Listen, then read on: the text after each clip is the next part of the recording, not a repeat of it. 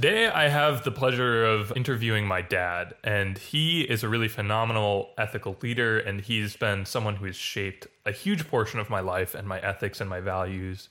So I'm really happy to have the opportunity to have him on the podcast, and without further ado, let me give you a little bit of his bio, and this is from him. So Paul Passon grew up in the Chicago area. He studied business and law and embarked on his professional career driven by a core life purpose: to increase happiness and reduce suffering.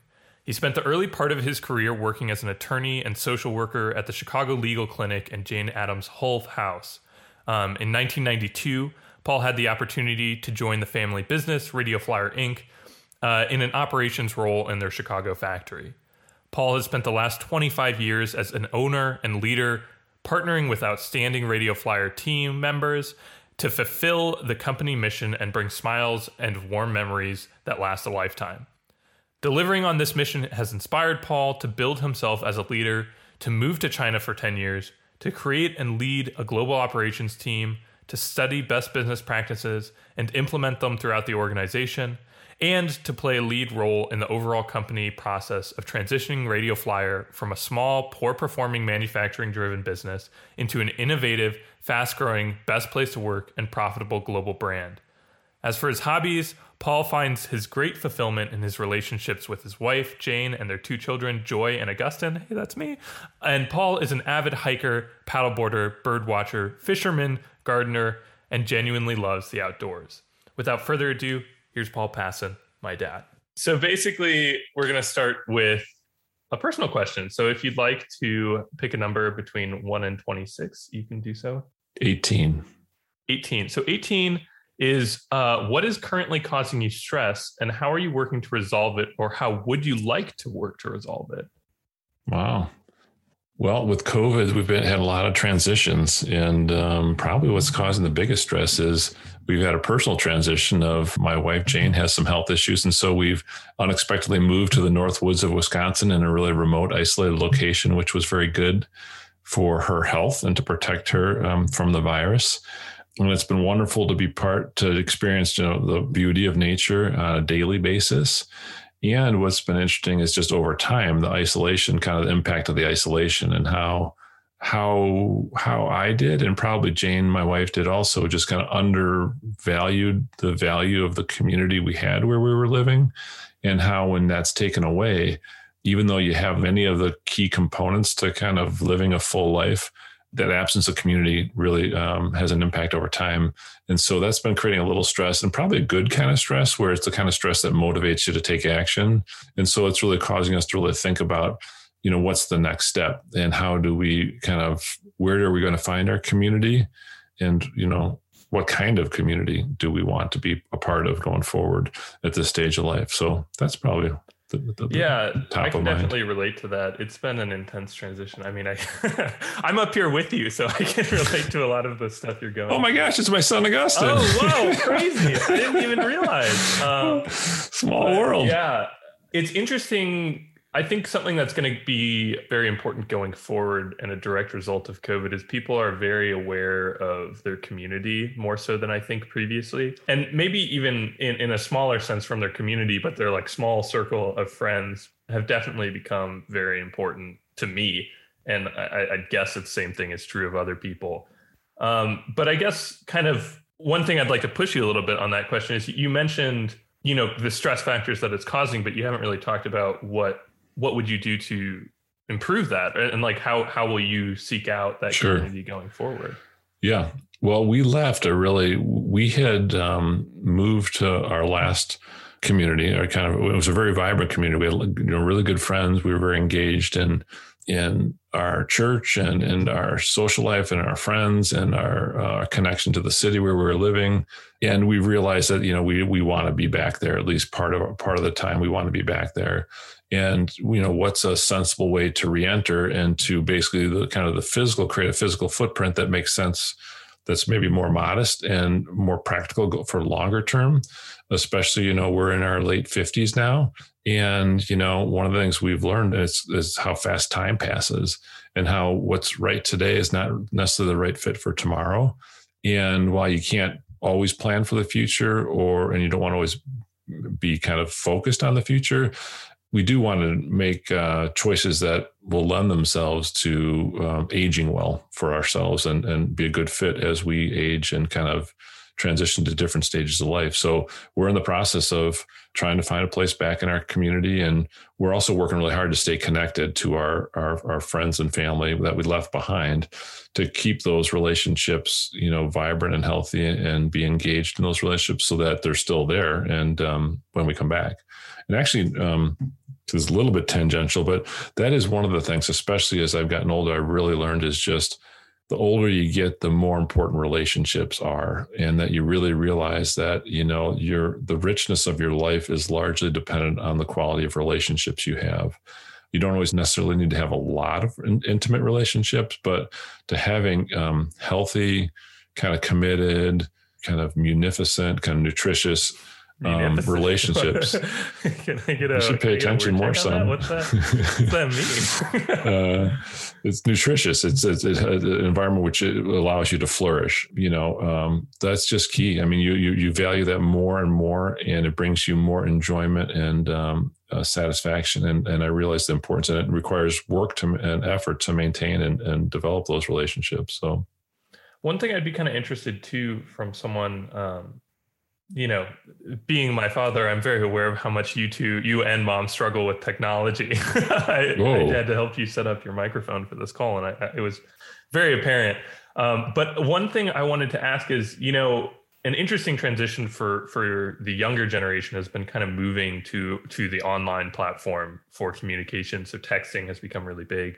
These mediums like Zoom or Discord have become really prescient for exploring relationships on an online forum. But I would assume that is less true of your generation. And have you found an ability to maintain communities online, or has that been a struggle? My most recent experience was, maybe to preface my comments, is I'd like to say I'm a very progressive person in many ways, but I'm pretty much Amish when it comes to technology. But I started in February of 2020, I started a new job. That was a job that was very different from anything I'd done in the past. I took a position as the chief of parish and school operations for the Catholic Archdiocese of Chicago. And the focus of my job was leading teams that supported the Catholic schools and parishes in Chicago. So the Catholic Archdiocese of Chicago runs the largest private school system in the United States. So we had about 45,000 students and about, I think it was like 5,000 to 7,000 employees in our school systems, plus all of our parishes. I started that job February of 2020, and then the pandemic hit full force in Chicago in March, and the mayor and governor issued the stay-at-home orders, and we had to convert our entire operations from in-person, low-tech, low-resource to virtual. So our schools had to go completely virtual, and all of our churches closed. And we had to convert and communicate with those communities, our parish communities, church communities, all virtually, electronically. So really a cool part of the experience was, even though we were a relatively low-resourced organization, we were able to make the transition quickly. And luckily, some of the foundational technology had been put in place by the Archdiocese. And so Microsoft Teams was in place. No one used it. No one knew how to use it, really. And within a matter of weeks, everyone knew how to use it and was using it. And for a new team member, it was awesome, because I actually got to know many more people faster and more intimately through that virtual process than I would have if I had been working in person in the office. So it was interesting that necessity forced the change and made a less steep learning curve, because it just had to be done and we had to learn it. And it was really impactful for me. It was a lesson for me to learn how, the value of technology used appropriately is really kind of a growth accelerator of, an organization development accelerator. So that was awesome. I don't have a natural inclination to want to learn more about a lot of technology. One of my favorite quotes, I was involved in a charitable organization that we were working to build science and technology schools in Haiti. And I was creating the website for our organization, and I came across a quote from Carl Sagan. I don't know if this is exactly, verbatim, but basically Carl Sagan said, "The world is exquisitely dependent upon science and technology, and almost nobody knows anything about science and technology." So I probably fall into that category, the nobodies that know anything. But thanks to you, I've got a support network. And yeah. Well, one thing that I'm kind of interested too is from an executive's perspective in the Archdiocese, what did you find to be the strengths of shifting to that online medium, and what were some of the drawbacks? Because personally, I've been reading a lot of literature on it because of my job at Magnolia Tree, but kind of more tangibly, do you have maybe you could personalize that a bit, and what did you find? Well, what we were trying to do in large part, what we were trying to do with Archdiocese of Chicago was build learning communities through our schools, and also building faith communities, and in both those venues or those arenas, really what people are looking for is connection and community and engagement and purpose and a sense of belonging and a sense of being known. I'm part of a community where I'm known. There's people who care about me and love me and really have my best interest at heart, and that I can be of service to, and that they can be of service to me. And so initially, early on, as we went all virtual in our churches and schools, a lot of people had become very isolated very quickly. But with the ability to connect virtually and with technology, they felt, all right, even in this difficult, strange, unusual situation, these people, my community still cares about me. I'm still part of a community, and it's important for me to continue to be part of that. And hey, I'm going to start attending religious services online. We went from not broadcasting Sunday Mass to broadcasting Sunday Mass with tremendous attendance. And also our members of our religious community reaching out directly to their parishioners and connecting with them on a personal basis electronically. And that was really powerful for people to know that even in a crisis, those important touchstones of parish, of faith community, and school. On the school side, we went to virtual learning, and our students' teachers were, greeting them every morning and trying to do innovative new ways of teaching and staying connected and supporting their students. So it was wonderful in terms of, but over time, what do you find is that there's the lack of intimacy or the lack of personal physical connection and being present, being present for people. And, it's important. I think too, you were asking me about my willingness and interest and ability to adopt technology. I think for younger generations who've grown up with technology and where technology is such an important part of their lives, they haven't experienced any different way of living. And so, older people will say, bemoan, some technologies and how it's created separation. But one of the things I think is so important is for young people to realize there is another way of doing things. They've never experienced the lack of technology, but I think that over time, that's going to be a really important lesson for younger people to learn is they can turn off, and it's okay to turn off, and it's good for them to turn off. And there's other ways of staying connected, or you don't need to be that connected and you're still okay, and you have relationships that are really meaningful that can survive or withstand some separation and some distance. And that actually is kind of a healthy thing.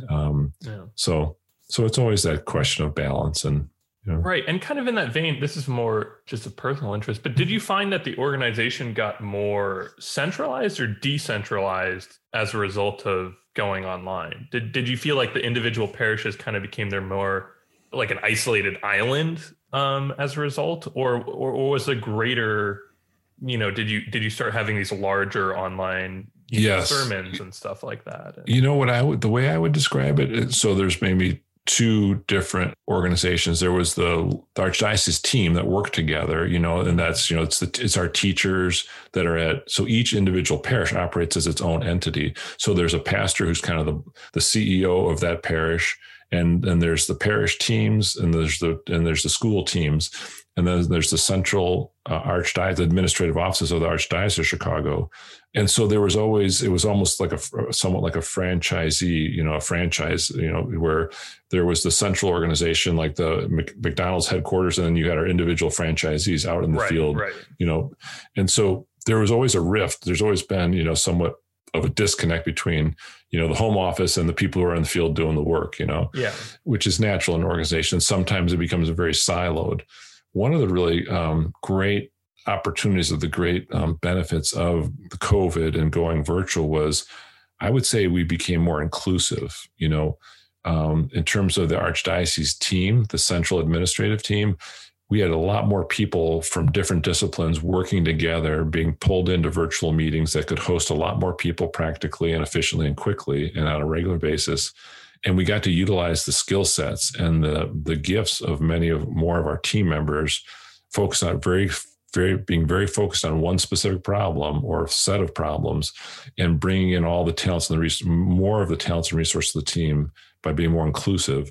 So that was huge. And then in terms of improving the relationship between the home office of the Archdiocese and our field teams at the parishes and schools, we held a lot more meetings, where we had to educate them on how do you go virtual, how do you put in safe COVID protocols for keeping the students and parishioners safe.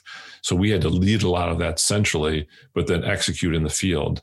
And that medium and that tool of virtual communications and being able to communicate more quickly and reaching more people with centralized distribution of information was really powerful and really kind of saved the organization from a potentially really disastrous result. So it was powerful to experience and be part of that, being part of an organization, adapting to this new reality, and really just trying to be resourceful and mine the talents of as many of our team members as possible to figure out how to get through this and how to salvage to protect the organization, preserve the organization. Well, thank you so much for sharing about that. Now I'd love to move on to a leadership focused question. So we again have our little list. And if you'd like to pick a number between 1 and 20. 6. 6. Okay. 6 is, if you had a magic wand, how would you change your workplace, the environment, and the world you are in? That's a big one. Yeah, do you have an easier one? I want 5. I want number 5. You've had 2 very distinct careers that I feel have had some similarities, but have also been very, very different from each other. Yeah. And if you were to go back and change your workplace, let's target the workplace because that's a very open-ended question. How would you have done that at the Archdiocese, and how would you have done that at Radio Flyer? So the majority of my career was spent at Radio Flyer as a owner and senior business leader and chief operations officer. And we went through a really radical period of transformation and rejuvenation and development. We went from an old historic company that was founded on great principles and created great products, but that over time had developed some very bad habits and had not changed with our external environment. And so when my brother and I joined the business in our early and mid 20s, I was in my mid 20s, my brother was in his early 20s. It was a crisis situation where the business was almost going under, and we were faced with not having the skill sets we needed to be able to solve the problem we were facing, at least initially, and then having a tremendous need to change. Otherwise, we were going to die. So we really embraced this. We were young and we had energy, and we probably had less fear than we probably do now. And we just said, hey, look at what do we got to lose? Let's try to turn this thing around and not just fix the problems, but let's try to build a great organization and build a great company. And if we can do this, everyone in the organization will benefit, and we will benefit individually. So we embarked on this process of change and wisdom and knowledge acquisition. And we basically just became like sponges. Who in our industry, who's doing things really well? How do we learn from them? We didn't have a lot of money. We had limited resources. So we just had to be very practical and just kind of do a crash course deep dive into building a business, building a consumer products company, building an excellent product development organization, building a global supply chain, getting really great at servicing our customers who are the mass market retailers, the big box mass market retailers who have really high demands, high compliance requirements, high customer fulfillment requirements, and becoming great at all those things. And most importantly, just staying true to our original core values as an organization, clearly dividing our vision, mission, and values, and then on a daily basis, just making good individual, decisions and truly living our values and living our vision, mission, and values. So that one we went from being a low performing in terms of being a great place to work, financial performance, product innovation. We were just low performing when we started. Yeah. And over the course of 20 years, we became a best place to work, a highly innovative organization. We grew financially, we became profitable, and it was just a really awesome experience. So there's less that I can think of immediately there. In terms of, I guess what I would say there is, it took us years. And before we realized the importance and the need to change, I guess we saw that pretty early on, but we maybe didn't have the confidence or were as highly motivated in the first 5 years of being there, maybe 5, that I would say from day one, I would want to hit the ground running. I mean, I guess hindsight's 2020, but knowing what I know now, I'd say we needed to make change faster and be more aggressive and radical in our changes sooner. One question I kind of had about that was, when you were just getting into it and you really didn't have a knowledge base to approach the problem, what were the resources that you pulled from? You mentioned looking at other companies, but I know that's not easy to really get an inside look at a company's model. So how did you guys kind of piece that together? Where did you turn when you were looking for information? Yeah. Well, what's interesting is throughout my life, both personally and professionally, it's been a really wonderful experience that, the right people have shown up at the right time. Mm-hmm. And oftentimes I found that if you allow yourself to be vulnerable and are willing to ask for help and to be able to clearly express to people what kind of help you need, in general, a lot of people show up and step up and are willing to help. And I think innately for many people, if not most people want to do good. People want to help. People want to feel a sense of purpose and feel a sense of relationship. And if you ask for help, generally people are willing to help, and they want, especially people who are senior in their careers or have gone through tough times and have learned, they want to share those lessons with people. They want to share their wisdom, And so we just very practically, one of the things we realized is, and I think this was essential to turning things around at Radio Flyer, we realized that we didn't know and that we didn't have the skill sets, and we were not the caliber of leaders that the organization needed to solve its problems. Correct. And so we had to build ourselves as leaders. And so we went out looking for resources. We couldn't bring in consultants. We didn't have the money to bring in a lot of consultants and that kind of thing.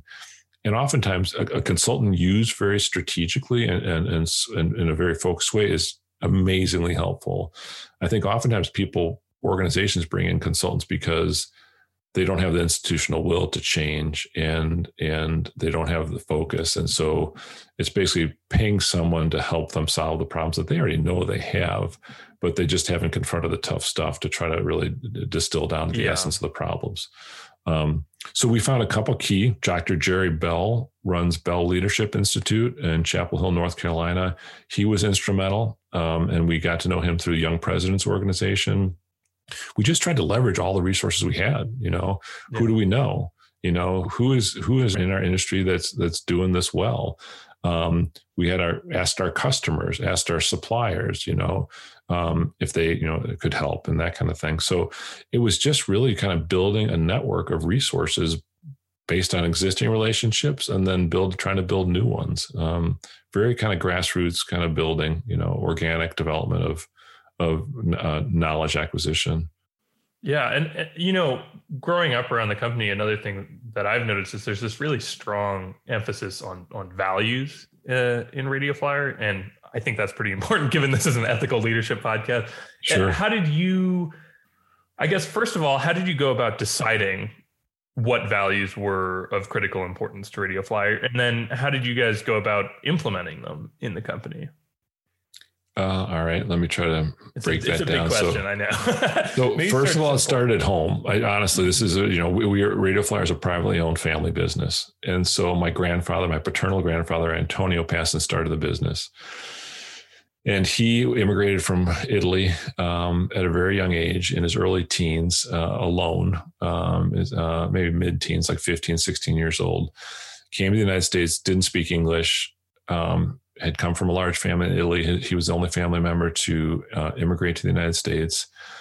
And he suffered, he went through a scary, challenging experience coming to the United States alone.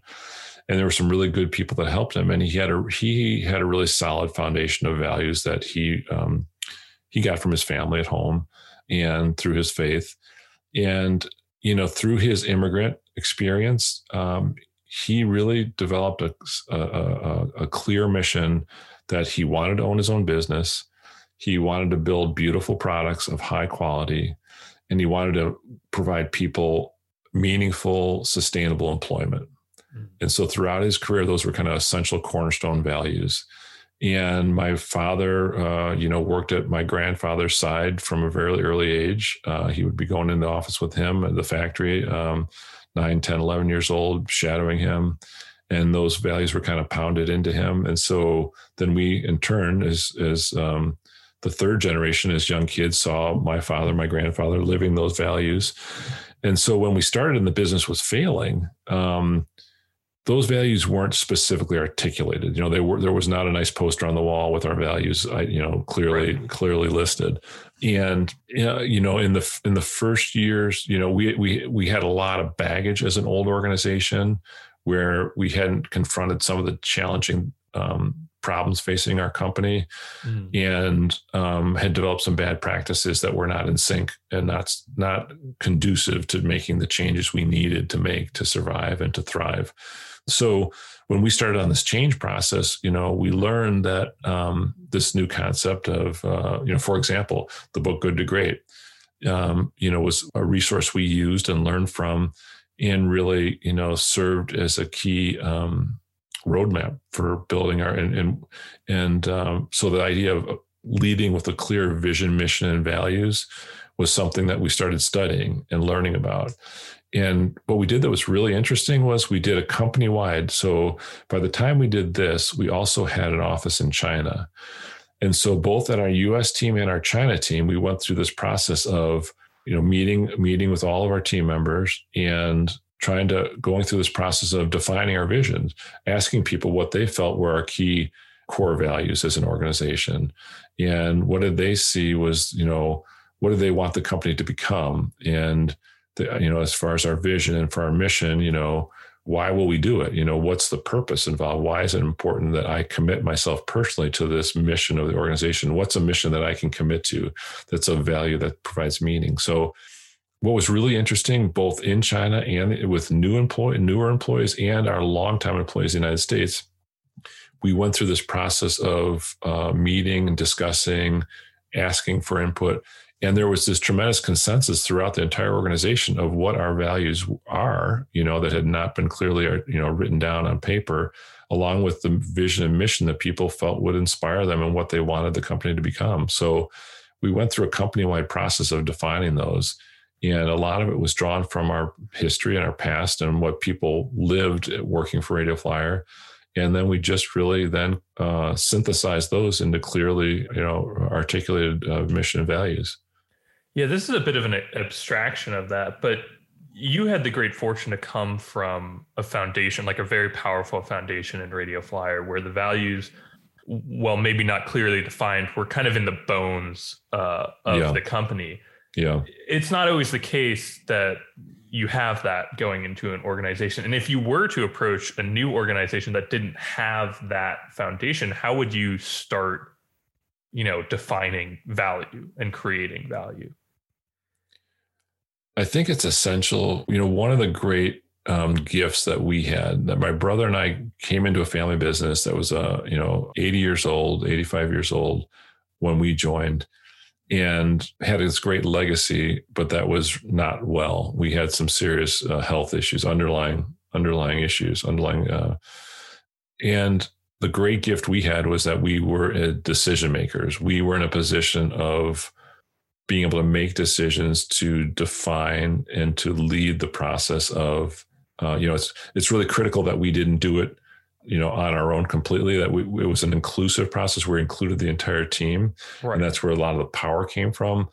But once we, as an organization, decided on what our vision, mission, and values were, then it was our job as leaders is on a daily basis is to lead the team by vision, mission, and values. That's a part of your daily work. It's not a pretty poster on the wall, but right. That's on a daily basis. People see the senior leadership team living those values and holding the team accountable to live those values, to inspiring the team to live the vision, mission, and values, but also holding the team accountable and then creating structures and process that support that.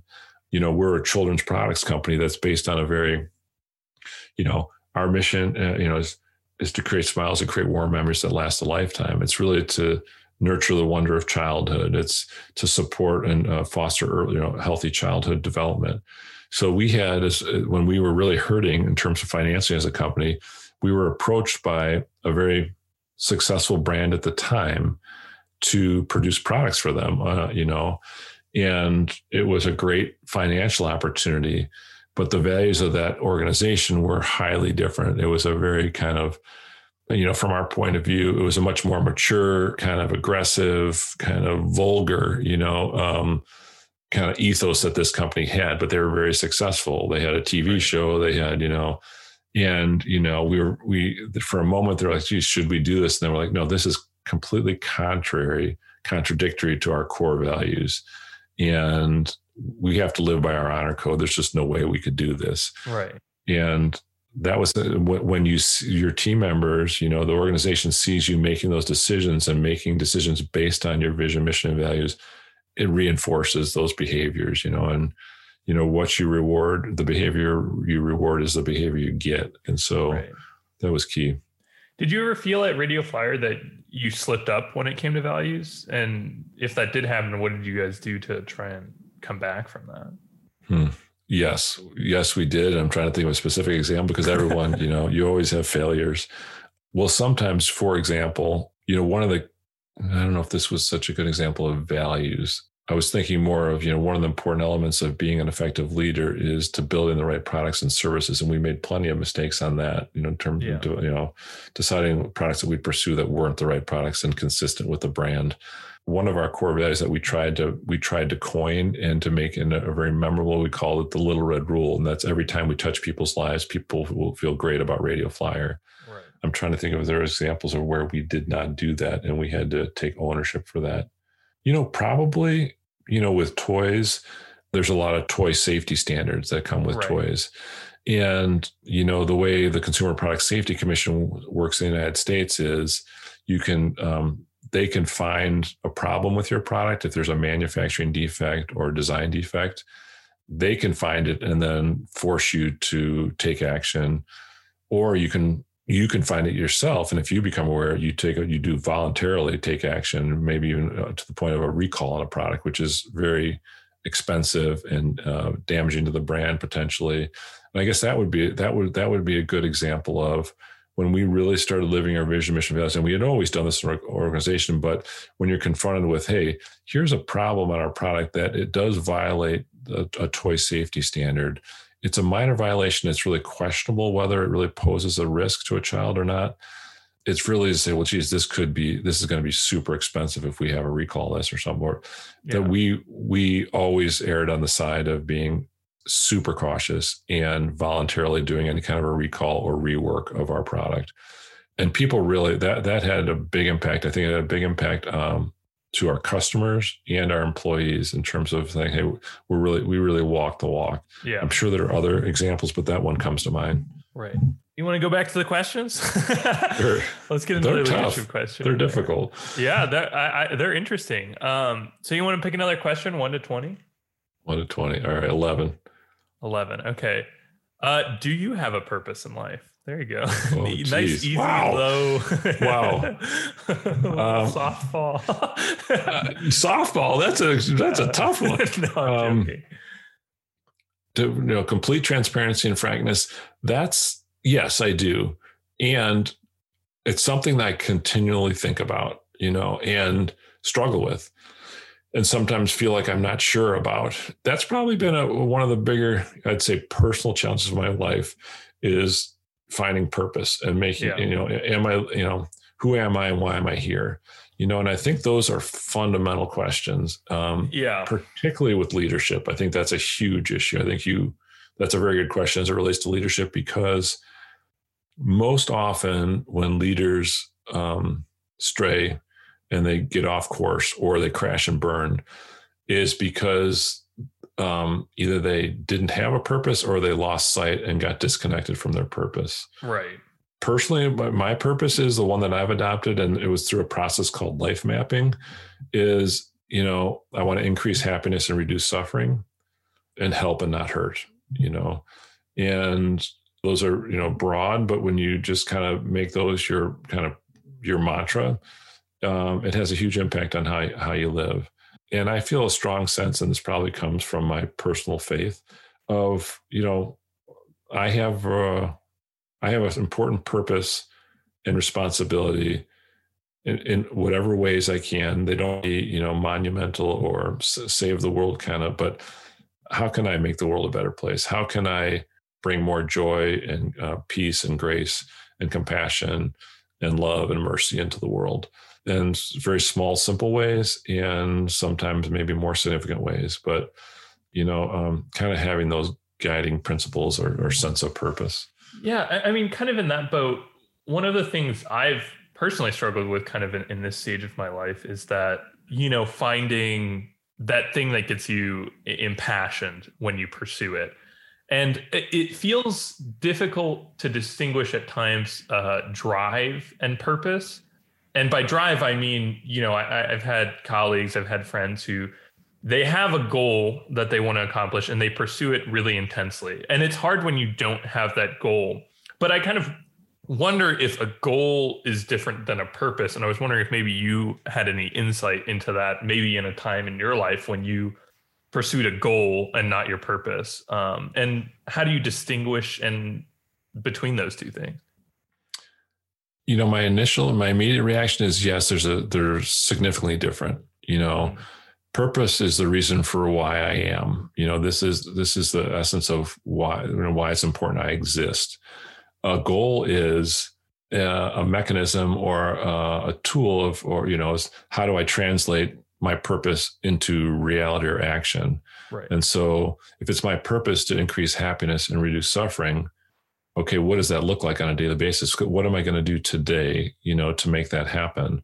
Or are there important issues that, resonate with me that I've identified that, connect with my purpose and that I want to have impact on?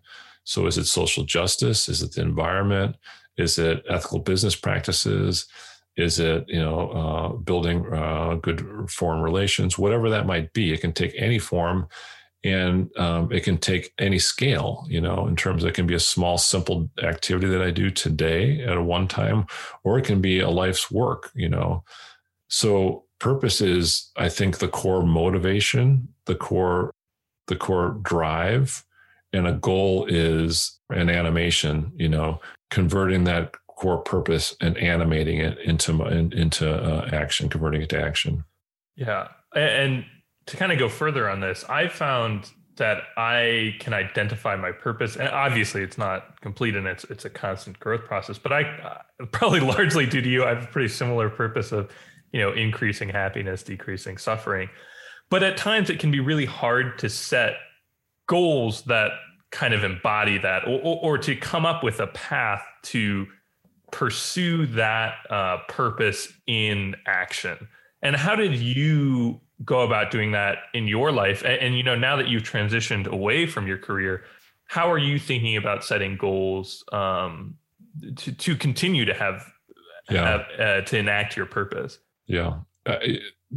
Excellent question. I mean, it's an ongoing process. As long as you're breathing, as long as you're alive, it's an evolution.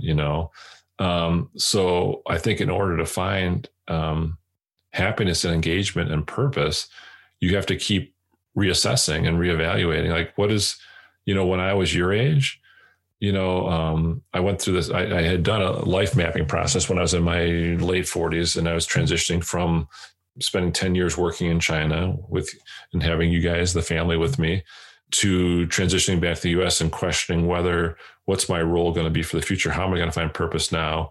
Work purpose, life purpose. And I went through this really interesting life mapping process. It's a tool that was created by Richard Leider, who is kind of an expert in purpose, finding purpose and living your purpose. And, it starts out really simply, like, what does a good day look like? What would a great day look like? What do I do when I get up in the morning?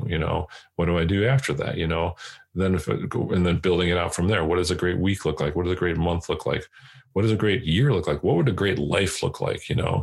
And you take this kind of a methodical process of building that out and creating a roadmap for your life. And it's a map that is always, under construction, and roads are changing, and some are closed, and some need to be rebuilt, and some, you follow, some you change course. But it's this, I think that's the important part. It's just this constant, because continual, not constant, but a continual process of being, of introspection, of evaluating is my purpose today still in line with what the purpose I found, where I found purpose 10 years ago, or am I going to find purpose? And I think just as people age and you go through different life stages, where you find purpose and how you find purpose changes. And it's important that you continue to be intentional and work at it, work at finding your purpose, Do you still set checkpoints today where you check in with your purpose? Yeah, actually right now I'm probably due to do it. I've kind of, it's, when you're younger, a lot of it just happens out of necessity. So, okay. Right. If you're fortunate enough, you grow up, you have to find a job after you get done with school. If you're fortunate enough to go to college or university, then it's like, okay, now I need to find my job and build my career. How do I do that? Then you're working your career. Usually you have pretty clear direction in terms of, okay, my organization needs me to do this in my job. If I want to advance, I need to do these things. I'm going to do those things.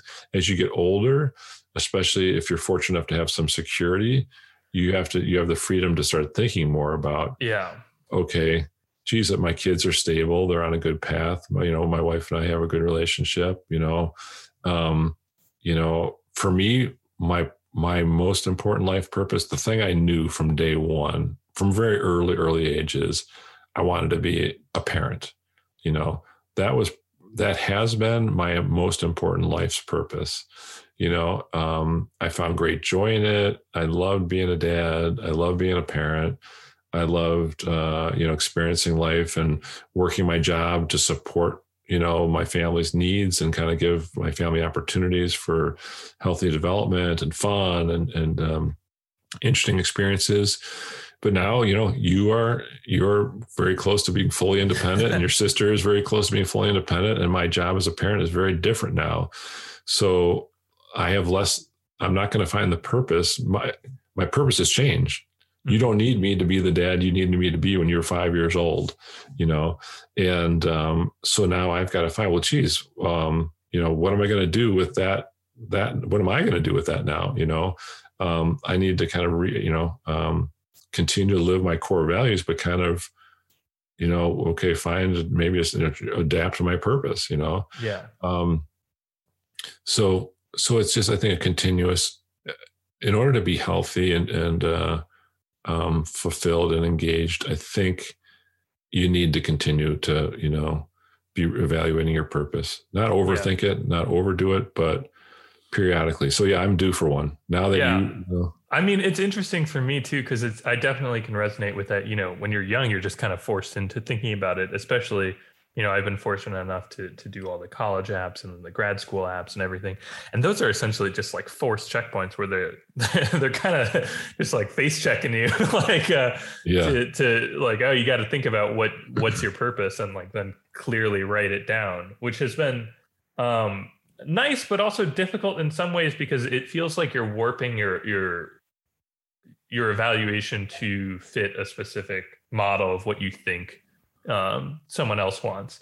And it's definitely important to reflect on what your values are. And I've had that chance because of that. But I feel like I almost haven't done a road mapping or like a checkpoint where it's really just for me, and not with some, preset goal in mind, I guess I would say.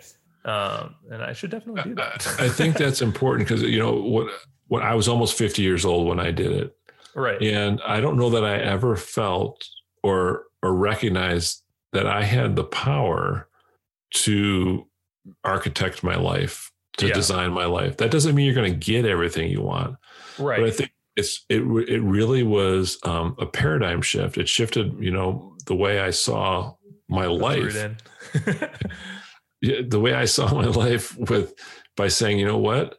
I have choices, especially I was very fortunate to have a lot of choices, and that, for example, and I'm going to paraphrase and I don't know how accurate my paraphrasing is, but Richard Leider, the thought leader on purpose, he had a definition of happiness.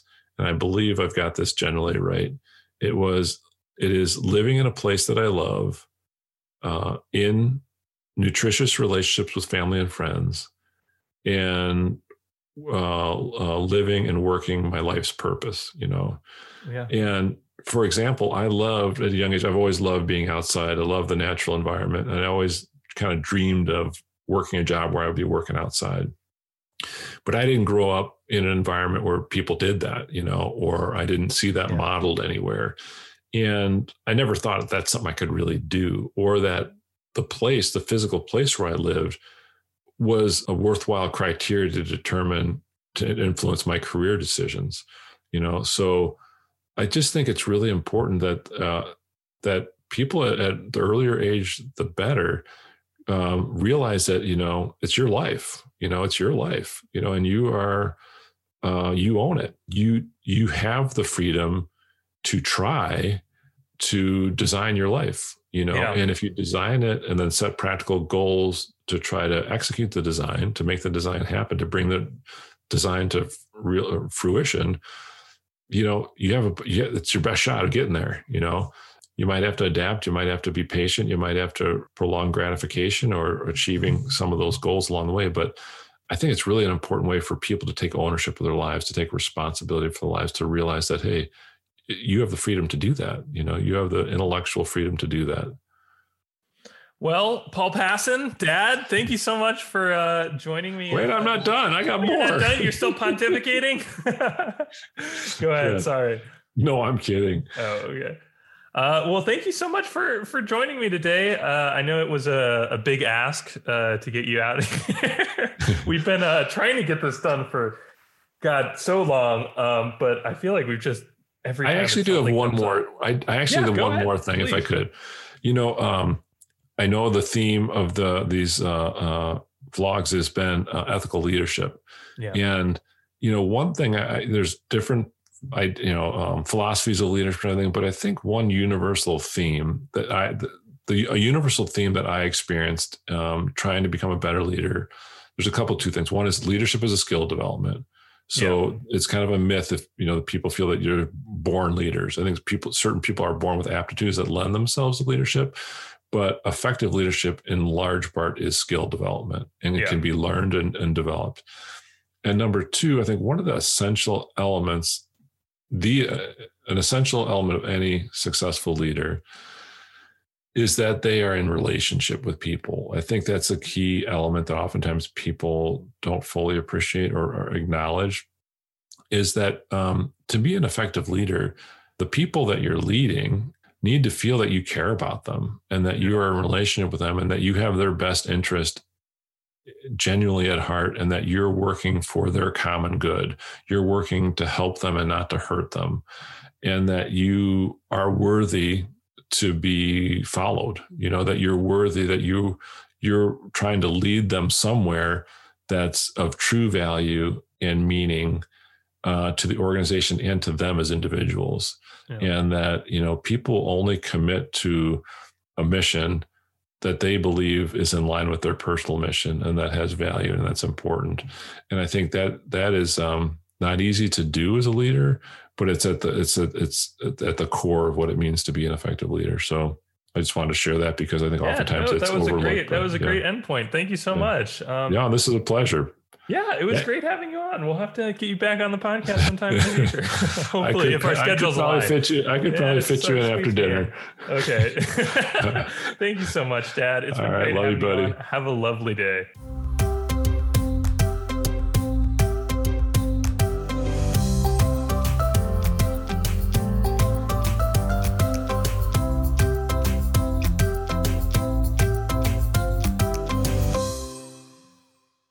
You've been listening to the Inspiring Brave Leaders podcast by Magnolia Tree. This is Daliana Eliash, the editor of the podcast. Feel free to reach us or visit our website for more bursts of inspiration around leadership. You can find a link for our website and our social media platforms in our bio. Thank you for tuning in.